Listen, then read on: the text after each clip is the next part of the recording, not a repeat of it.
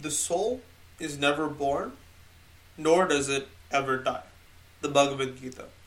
Hello, and welcome to Stoic Spirituality, a podcast where I look through, analyze, and dissect various quotes and other concepts that I've read about over the last few years. My name is Jagan, and I'm a student of the human experience, trying to spread some knowledge out to the rest of the world. And so the quote, "The soul is never born, nor does it ever die," is a kind of underlying current and main philosophy under the Bhagavad Gita.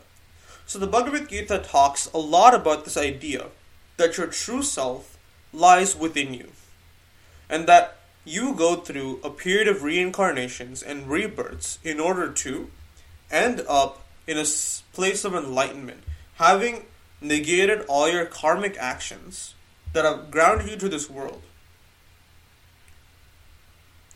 and have worn it away, crafted your purpose, and worked on the purpose that has been cultivated for you by the one above, and reach enlightenment.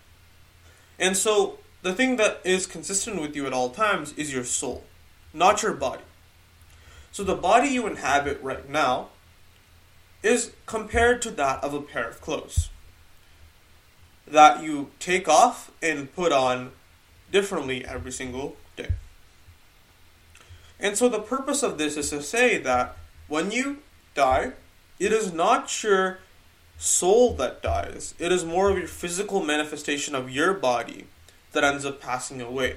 And your soul, if it has concluded all its karmic actions, doesn't have to be rebirthed anymore. But if not, has to undergo a reincarnation in order to cancel out all the karma or continue upon the path that is designated by its purpose. So, your inner self, the one that is connected to the divine, the one above, providence, nature, many names, same concept, will always stay a deep part of you and will never leave who you are. And you are defined by this inner self, this soul, not the material body that you are currently given. And that's what it means to say the soul never really dies, or is it really born?